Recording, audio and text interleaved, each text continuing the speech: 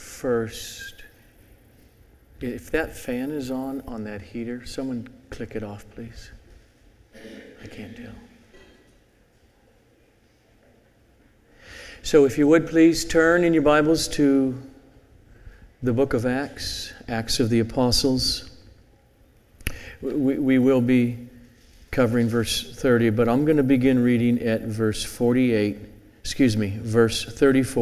through 48. 34 through 48, chapter 10 of Acts. So Peter opened his mouth and said, "Truly I understand that God shows no partiality, but in every nation anyone who fears Him and does what is right is acceptable to Him. As for the word that He sent to Israel, preaching good news of peace through Jesus Christ, He is Lord of all. You yourselves know what happened throughout all Judea, beginning from Galilee after the baptism that John proclaimed, how God anointed Jesus of Nazareth with the Holy Spirit and with power. He went about doing good and healing all who were oppressed by the devil, for God was with Him. And we are witnesses of all that He did, both in the country of the Jews and in Jerusalem. They put Him to death by hanging Him on a tree.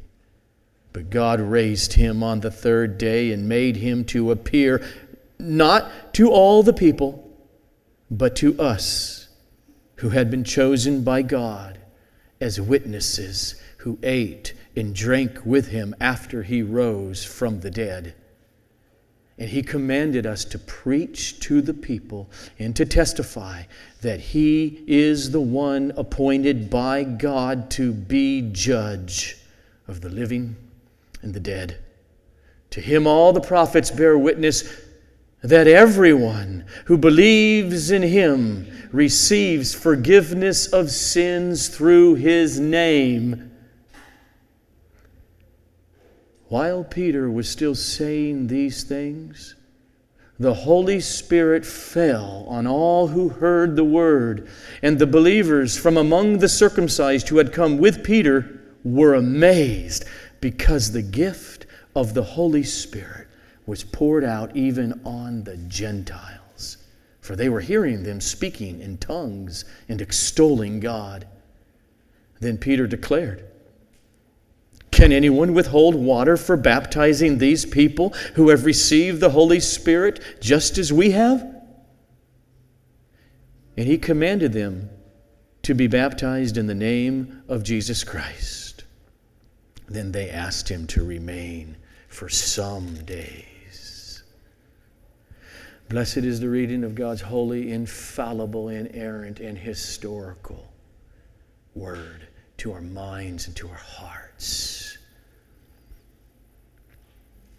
And Father, I ask that you take, as you did that day, the words of Peter, and cause your Holy Spirit to change sinners into saints. Cause us, your saints, to believe and to extol your name all the more, for we never tire. We never tire of singing. We never tire of hearing this glorious good news of peace with you. Do it, Lord, I pray. In Jesus' name. Amen. 2,000 years ago, there was a baby that was born in Bethlehem and cried and needed a diaper changes and grew up and learned the trade of his adopted father, a carpenter. And that man happens to be the one through whom the entire universe was created. All things were made through him and by him. And that means that every person in this room owes his or her existence to this carpenter from this little town called Nazareth in Galilee. Every one of us in this room will meet him in the flesh as our judge. And it is eternally better to have that future meeting not be your first meeting with the Lord Jesus. So that meeting on Judgment Day will be the vindication that you have met him here, that you belong to him, that you have believed in him, and that day will be the entrance into everlasting joy in the resurrection of your bodies in order to praise him and glorify him forever and ever. What we have here this morning laid out in this passage is the way of salvation. And it's always twofold. First, it is the gospel message being proclaimed. And then secondly, it is the Holy Spirit of God sovereignly working to apply that message to hearts of sinners who are being saved. That's the passage as a whole. But this morning we're only going to deal with the first part, the content of the gospel as Peter preached it in Cornelius' house. Then next week we will look at the sovereign work of the Holy Spirit, taking that word preached by Christians and causing it to enter into hearts so as to save them eternally for Christ. What we see in our passage this morning through Peter's lips is not the popular American evangelical gospel. It says there is a loving God. Jesus is his son, and he's really kind and meek and mild and loves every person in the world, and he really wishes that you would believe in him so he can help your life out. It's not what he preaches. He preaches the biblical gospel here. He lays it out clearly and concisely to these Gentiles that are gathered in Cornelius, that is the Roman officer's house. And so, let's fix our attention. Let's listen closely. Let's believe what he says, and let's make it our ongoing purpose until we die to tell these same gospel truths. And let the Holy Spirit do his work.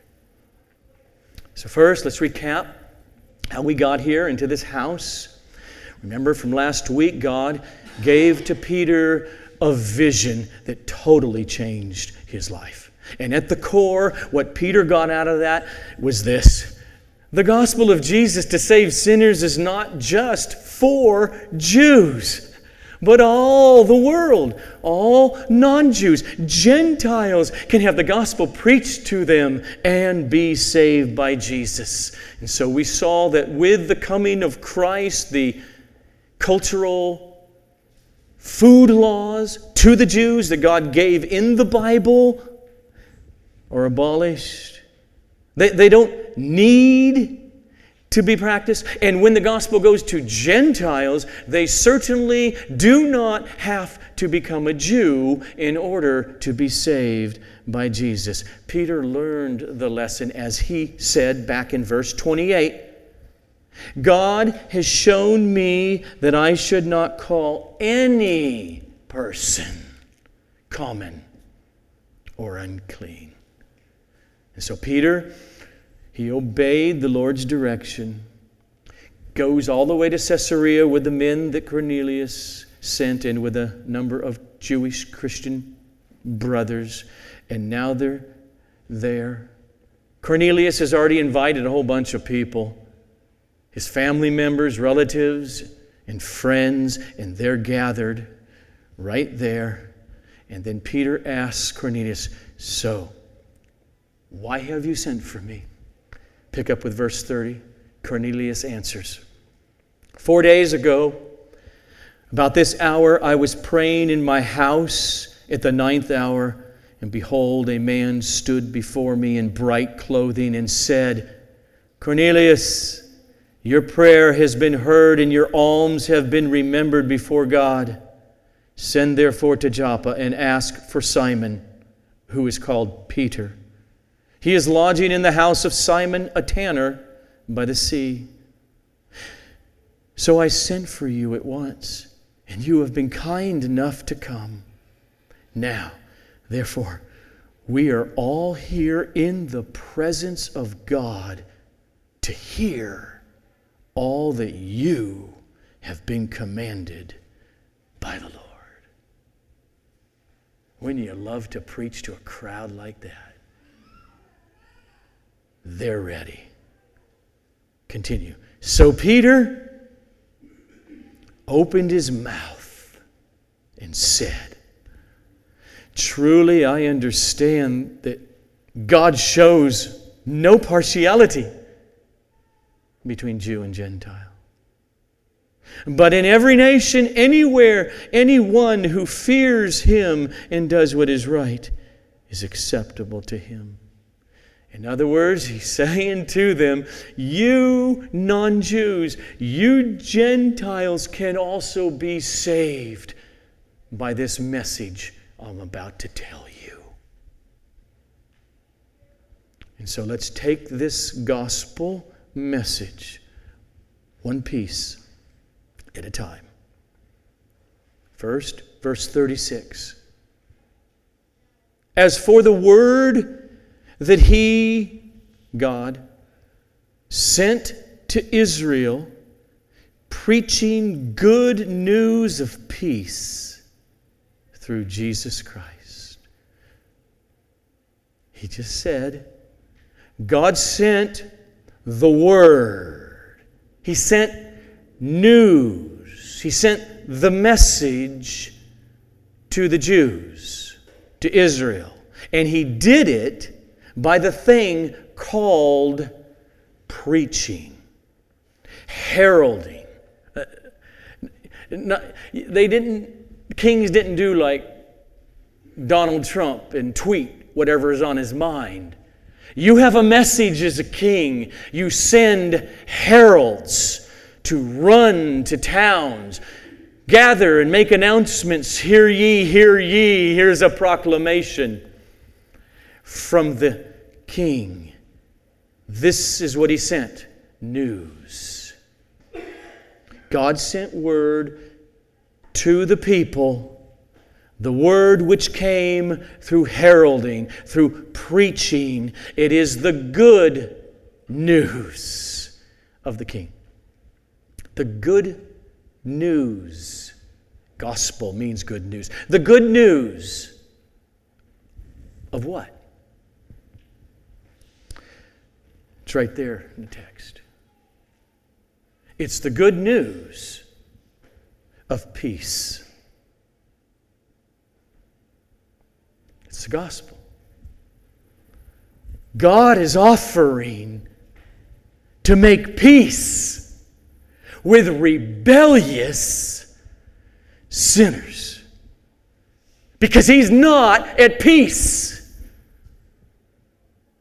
with sinners. That's why the sermon ends in verse 43 this way. Everyone who believes in Jesus receives forgiveness of sins through His name. And so Peter begins and says, God offers this through Jesus Messiah, Jesus Christ.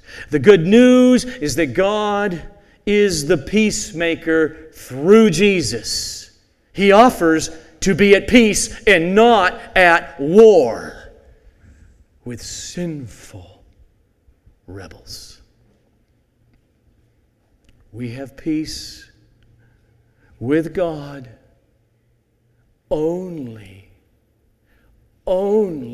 when God's righteous, just anger toward us is put away.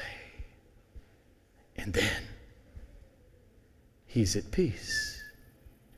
Or in other words, a way to say it is only when God's holy justice toward us sinners somehow accomplished, fulfilled, justice fulfilled, and then replaced with those sinners with His peace.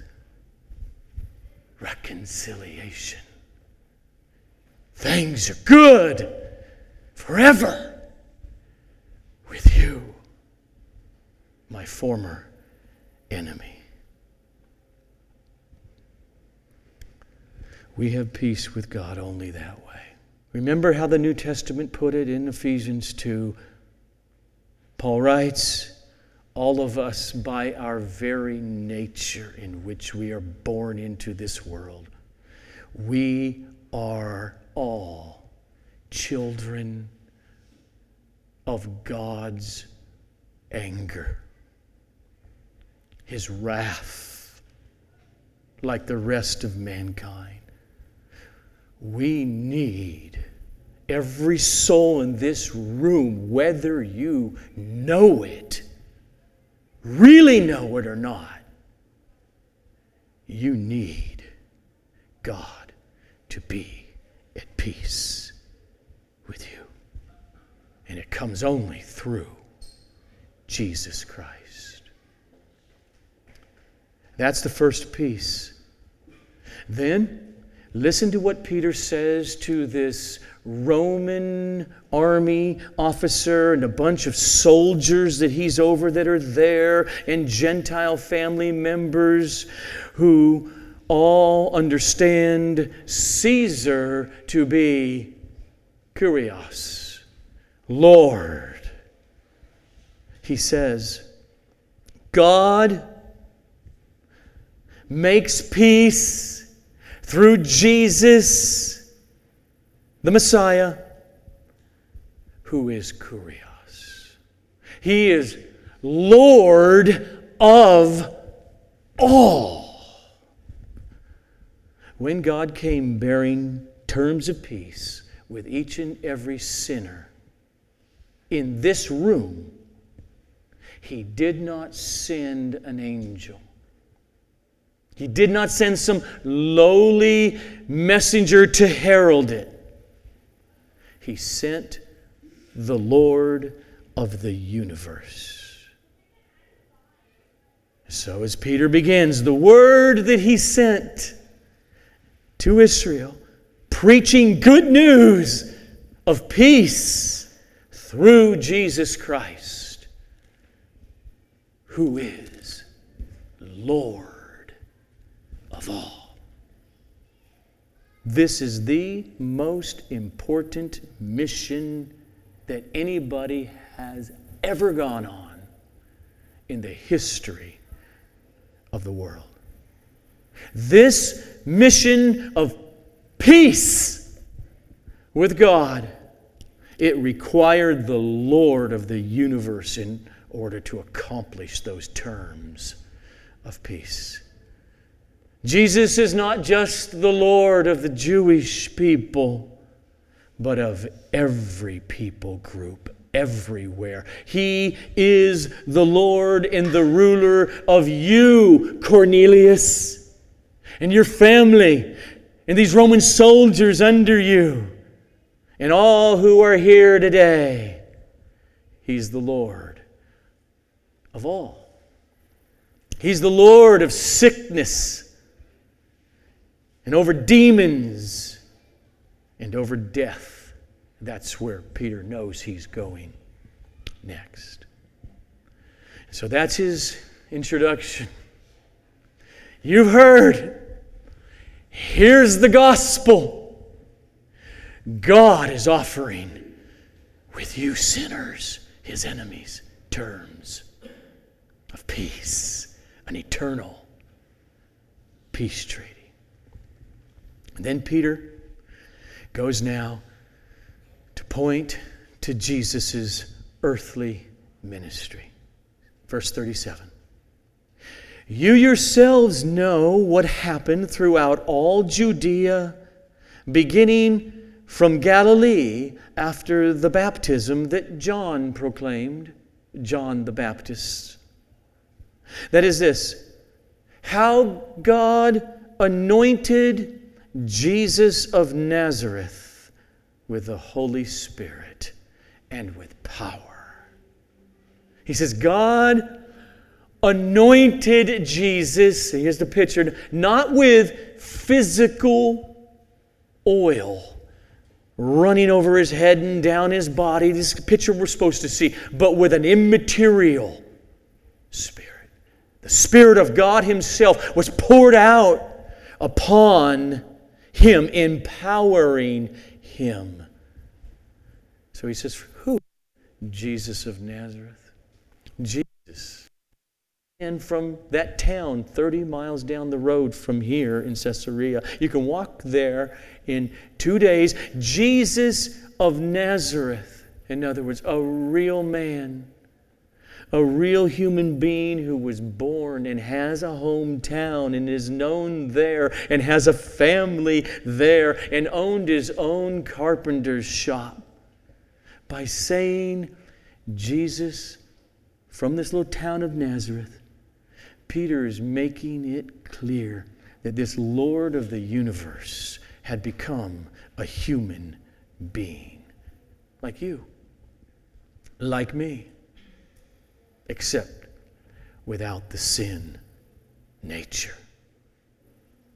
As a man, He was anointed with the Holy Spirit and power. In order, like many other persons whom God anointed to one extent or another, did some extraordinary works like Elisha and Elijah. But this man, he had the anointing in a way no other ever had. And it was for his earthly ministry of preaching and healing and casting out demons. He did all of these good works because of God's anointing upon him. Read on what he did. He went about doing good and healing all who were oppressed by the devil. For God was with him. He did all these extraordinary things because God was with him. When Peter says that, the point is not that Jesus was not God, but that as God, He became truly man. And as a man, He relied fully upon God. That's his point. As the Apostle Paul wrote in that great passage in Philippians 2 concerning Jesus, he says, though before his birth, before his conception in the womb of Mary, though he was in the form of God, he did not count his equality with God a thing to be grasped, held on to, and not become human. That's what he's saying here. He did not count his equalness with God something to be grasped, but instead he emptied himself, taking the form of a servant and being born in the likeness of men. Being found in human form, He humbled Himself. And God's hand, God's Holy Spirit, was with Jesus in fullness. The eternal, without beginning, Son of the Father became a human being, and He walked in perfect harmony and intimacy with the Father and the Holy Spirit. When Jesus acted, when He healed, when He cast out demons, He set people free, the Father acted. That's why Jesus, remember, said, "Philip, how long do I have to be with you? If you've seen me, you've seen the Father." He means the same thing about the third person of the Trinity, the Holy Spirit. Do you remember what He told Peter and his other chosen apostles, His guys? I'm going to send the Holy Spirit. It's better that I go away, do the work that I have to do, ascend to heaven, and I will send God, the Holy Spirit, to you. See, He has been with you. What does that mean? It means I, Jesus, have been with you. If you've seen me, you've seen the Holy Spirit at work. These years, the Spirit has been in your presence through me. But I'm going to go away, and He won't just be with you like that. He will be in you. I and the Spirit are one, as I and the Father are one. That's what He's driving at. He was anointed in His humanity fully with the Holy Spirit. And then Peter continues on, verse 39. Remember, here's Jesus' earthly ministry, and then he goes right into very important words.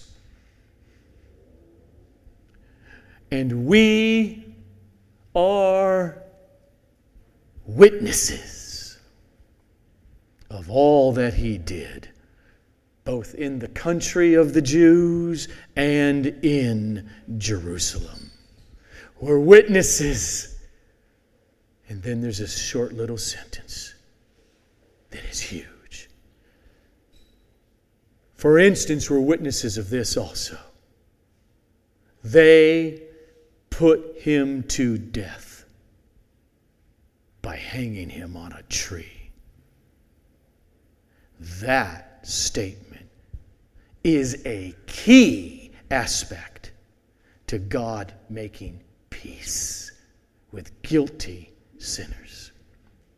It is central to the message, to the good news of the gospel, that in spite of all that Peter had just said, that Jesus went around doing good works, ministering, setting people free because God had anointed Him with His Holy Spirit. Nevertheless, He was killed.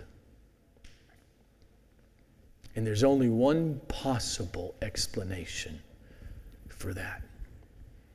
And that is that God willed it. He willed that His Son, as Chris read this morning, be killed. Be killed by the hands of sinful men.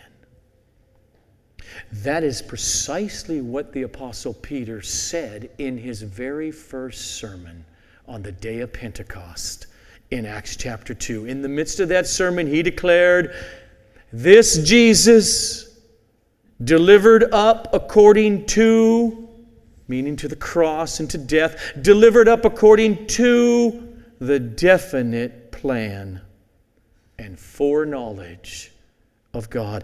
This is the Jesus you crucified and killed by the hands of lawless men. And this is how the early church prayed together. In chapter 4 of Acts, God, for truly in this city there were gathered together against your holy servant Jesus, whom you anointed, there it is again, who was gathered together against him, both Herod and Pontius Pilate, along with the Gentiles and the peoples of Israel, to do whatever your hand and your plan had predestined to take place. And so here's his point. Jesus had to suffer God's anger, His wrath against all the guilty sinners who were to be pardoned, forgiven. That had to happen in order for God to remain righteous and to remain just in the very act of declaring the guilty, I'm at peace with you now. I declare you forgiven. I declare you justified. Peter just states it in our text simply this way. He was killed on a cross. And then Peter moves on to the other key aspects of the Christian message. Verse 40. But God raised him on the third day and made him to appear, not to all the people, but to us, who had been chosen by God as witnesses, who ate and drank with him after he rose from the dead. There's Peter's eyewitness testimony. He says to them, I ate and drank with Jesus after he was killed and raised in human life to immortality. God vindicated his peacemaker, in other words. And through him, he conquered human death. As the Apostle Paul goes on in that great passage in Philippians 2, I pick up where we left off a few minutes ago, he goes on to say, and being found, Jesus, in human form, he humbled himself by becoming obedient to the point of death, even death on a cross. And therefore, God has highly exalted him and bestowed on him the name that is above every name, so that at the name of Jesus, that man from Nazareth in Galilee, so that at the name of Jesus, every knee should bow in heaven and on earth and under the earth, and every tongue confess that Jesus Christ is Yahweh, to the glory of God the Father. The entire validity of Christianity stands on the truthfulness of Peter's statement, of what he just said. And there are no two ways about it. As he stands there in front of this crowd in Cornelius' house, Peter is either lying or he's telling the truth. Think about Cornelius for a moment. Poor man had the bejeebies scared out of him a few days earlier when God sent an angel to speak to him. And the angel told him to do particular things he could never know. There's a guy named Peter 30 miles away in the town. Go send some people to go get them. He did all that in obedience, and the guy comes, and he knows he's supposed to hear what this man, Peter, has to say. And he's ready now. And Peter declares, God raised Jesus of Nazareth from the dead. My friend, I saw him and I had meals with him. That's what the gospel is declaring. Peter was clearly saying, this is not some vision like Hamlet's father that he would see. He is saying that my dear friend from the town of Nazareth, with a glorified human body that somehow could eat food, that man is alive now, after death, forevermore. And that's not the whole story of the gospel yet. Peter goes on to say that this Jesus, this human being, this Lord of all, will be the final judge of every human being who ever lived, whether they are dead now or remain alive when he comes back to judge. Verse 42. This Jesus, he commanded us, the eyewitnesses, he commanded us to preach to the people and to testify that he is the one appointed by God to be judge of the living and the dead. And in just a few seconds after Peter speaks those words, the Holy Spirit came. The Holy Spirit fell upon these Gentiles and opened their eyes to the truth and the beauty of what Peter said. To the truth and the beauty of this Savior, this Lord of the universe, this Judge of the universe. And I pray he does the same for every soul in this room. That you would see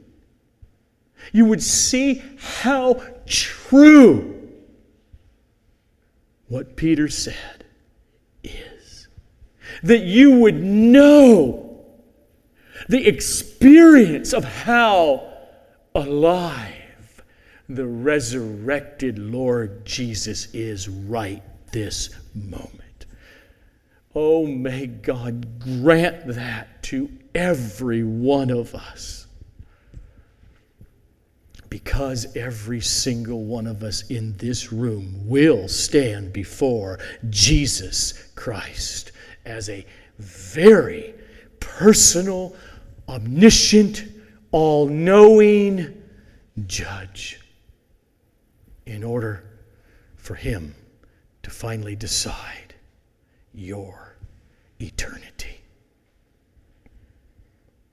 And the decision that Jesus, the judge, will make in that moment will be determined by whether or not you, in this life, respond to his offer of peace. By believing this good news, this gospel, by receiving Jesus as your treasure, as your Savior, as your Lord. The Apostle Paul, in looking forward to the future, when Jesus will judge every single human being personally and in-depthly, he looks forward and he declares this as he writes to the church in Thessalonica in 2 Thessalonians 1. When the Lord Jesus is revealed from heaven with His mighty angels, think warfare here, in flaming fire, inflicting vengeance. He's not at peace with them.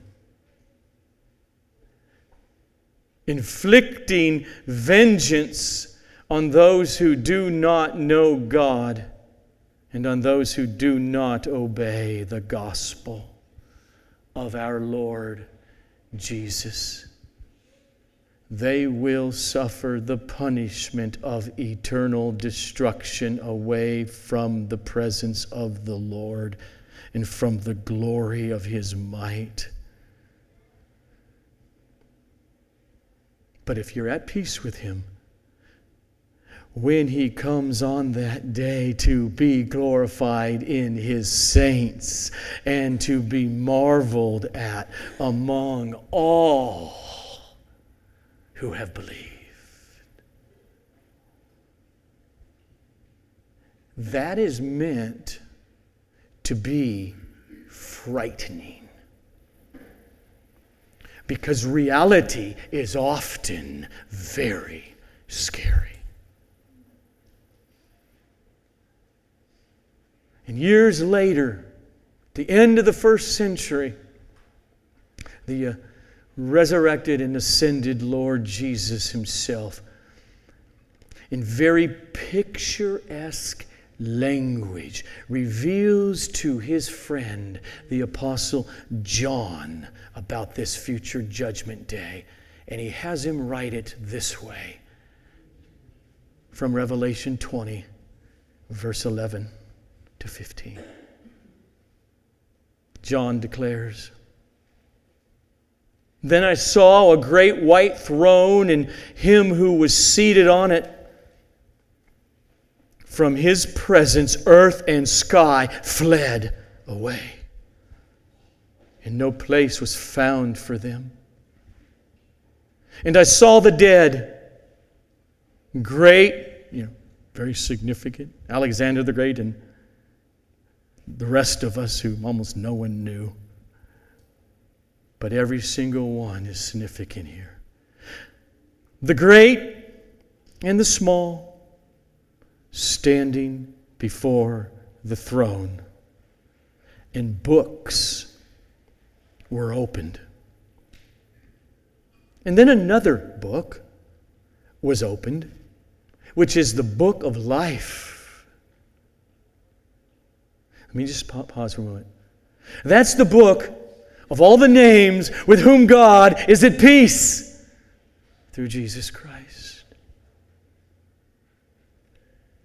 And the dead, they were judged by what was written in the books according to what they had done. And the sea gave up the dead who were in it. Death and Hades gave up the dead who were in them. And they were judged, each one of them, according to what they had done. And then death and Hades were thrown into the lake of fire. That is the second death, the lake of fire. If anyone's name was not found written in the book of life, he was thrown into the lake of fire. Peter preached the gospel to them. And Jesus, from that little town of Nazareth, is the one who is appointed to be the judge of the living and the dead on that future day. And on that day, every single human being who ever existed will stand before Jesus of Nazareth and will be either justly condemned for all of their sins or finally acquitted and pardoned and proclaimed to belong to the Lamb of God who suffered and died on behalf of their sins. And then they will be ushered into everlasting joy because of their faith in Jesus Christ alone. And that is the gist of Peter's last point. Verse 43. He is the one appointed by God to be judge of the living and the dead. To him, all the prophets bear witness that everyone who believes in him receives forgiveness of sins through his name. That's the gospel. Jesus is the only way that God is forever reconciled to us sinners and thus at peace with us who love his Son. And as we will see next week, it is possible for guilty sinners to meet Jesus right now in this life by the Holy Spirit. Long before we meet him in the resurrection as the judge on that future day. Everyone who believes meets him and they receive the forgiveness of all their sins. That's how Jesus brings peace with God, the way Peter began the sermon. As for the word he sent to Israel, preaching good news of peace through Jesus Christ. Essentially the same way the Apostle Paul says it in Romans 5:1. Since we have been justified by faith, we have peace with God through our Lord Jesus Christ. And so the promise is for everyone in Cornelius' house. And it is for everyone in this room. Here's the promise. If you believe in Jesus, if you trust him as the peacemaker between you, a sinner, and God, your Creator, if you come to him as your Lord, if you see and you believe that he willingly went to the cross in order to nail the punishment for your sins upon those pieces of wood. And if you believe the eyewitness testimony of Peter and of the others that God raised him from the dead, if you believe, then you will be forgiven. You will be saved. You will, in that day, starting forever and ever, glorify your Creator. Glorify the Lamb of God who was slain from the foundation of the world, joyfully and to your eternal pleasure. Let's pray.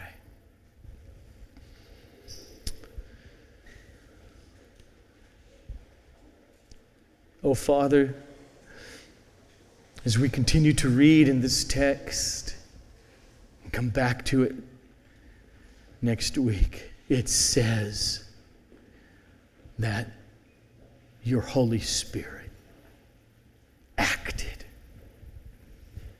moved, fell upon them, and they believed. Oh, Father, glorify the name of your Son by doing that in here. May no soul in the hearing of this offer of peace perish forever. But may their names be written in the book of life, to the glory of our wonderful Savior, Jesus Christ. Amen.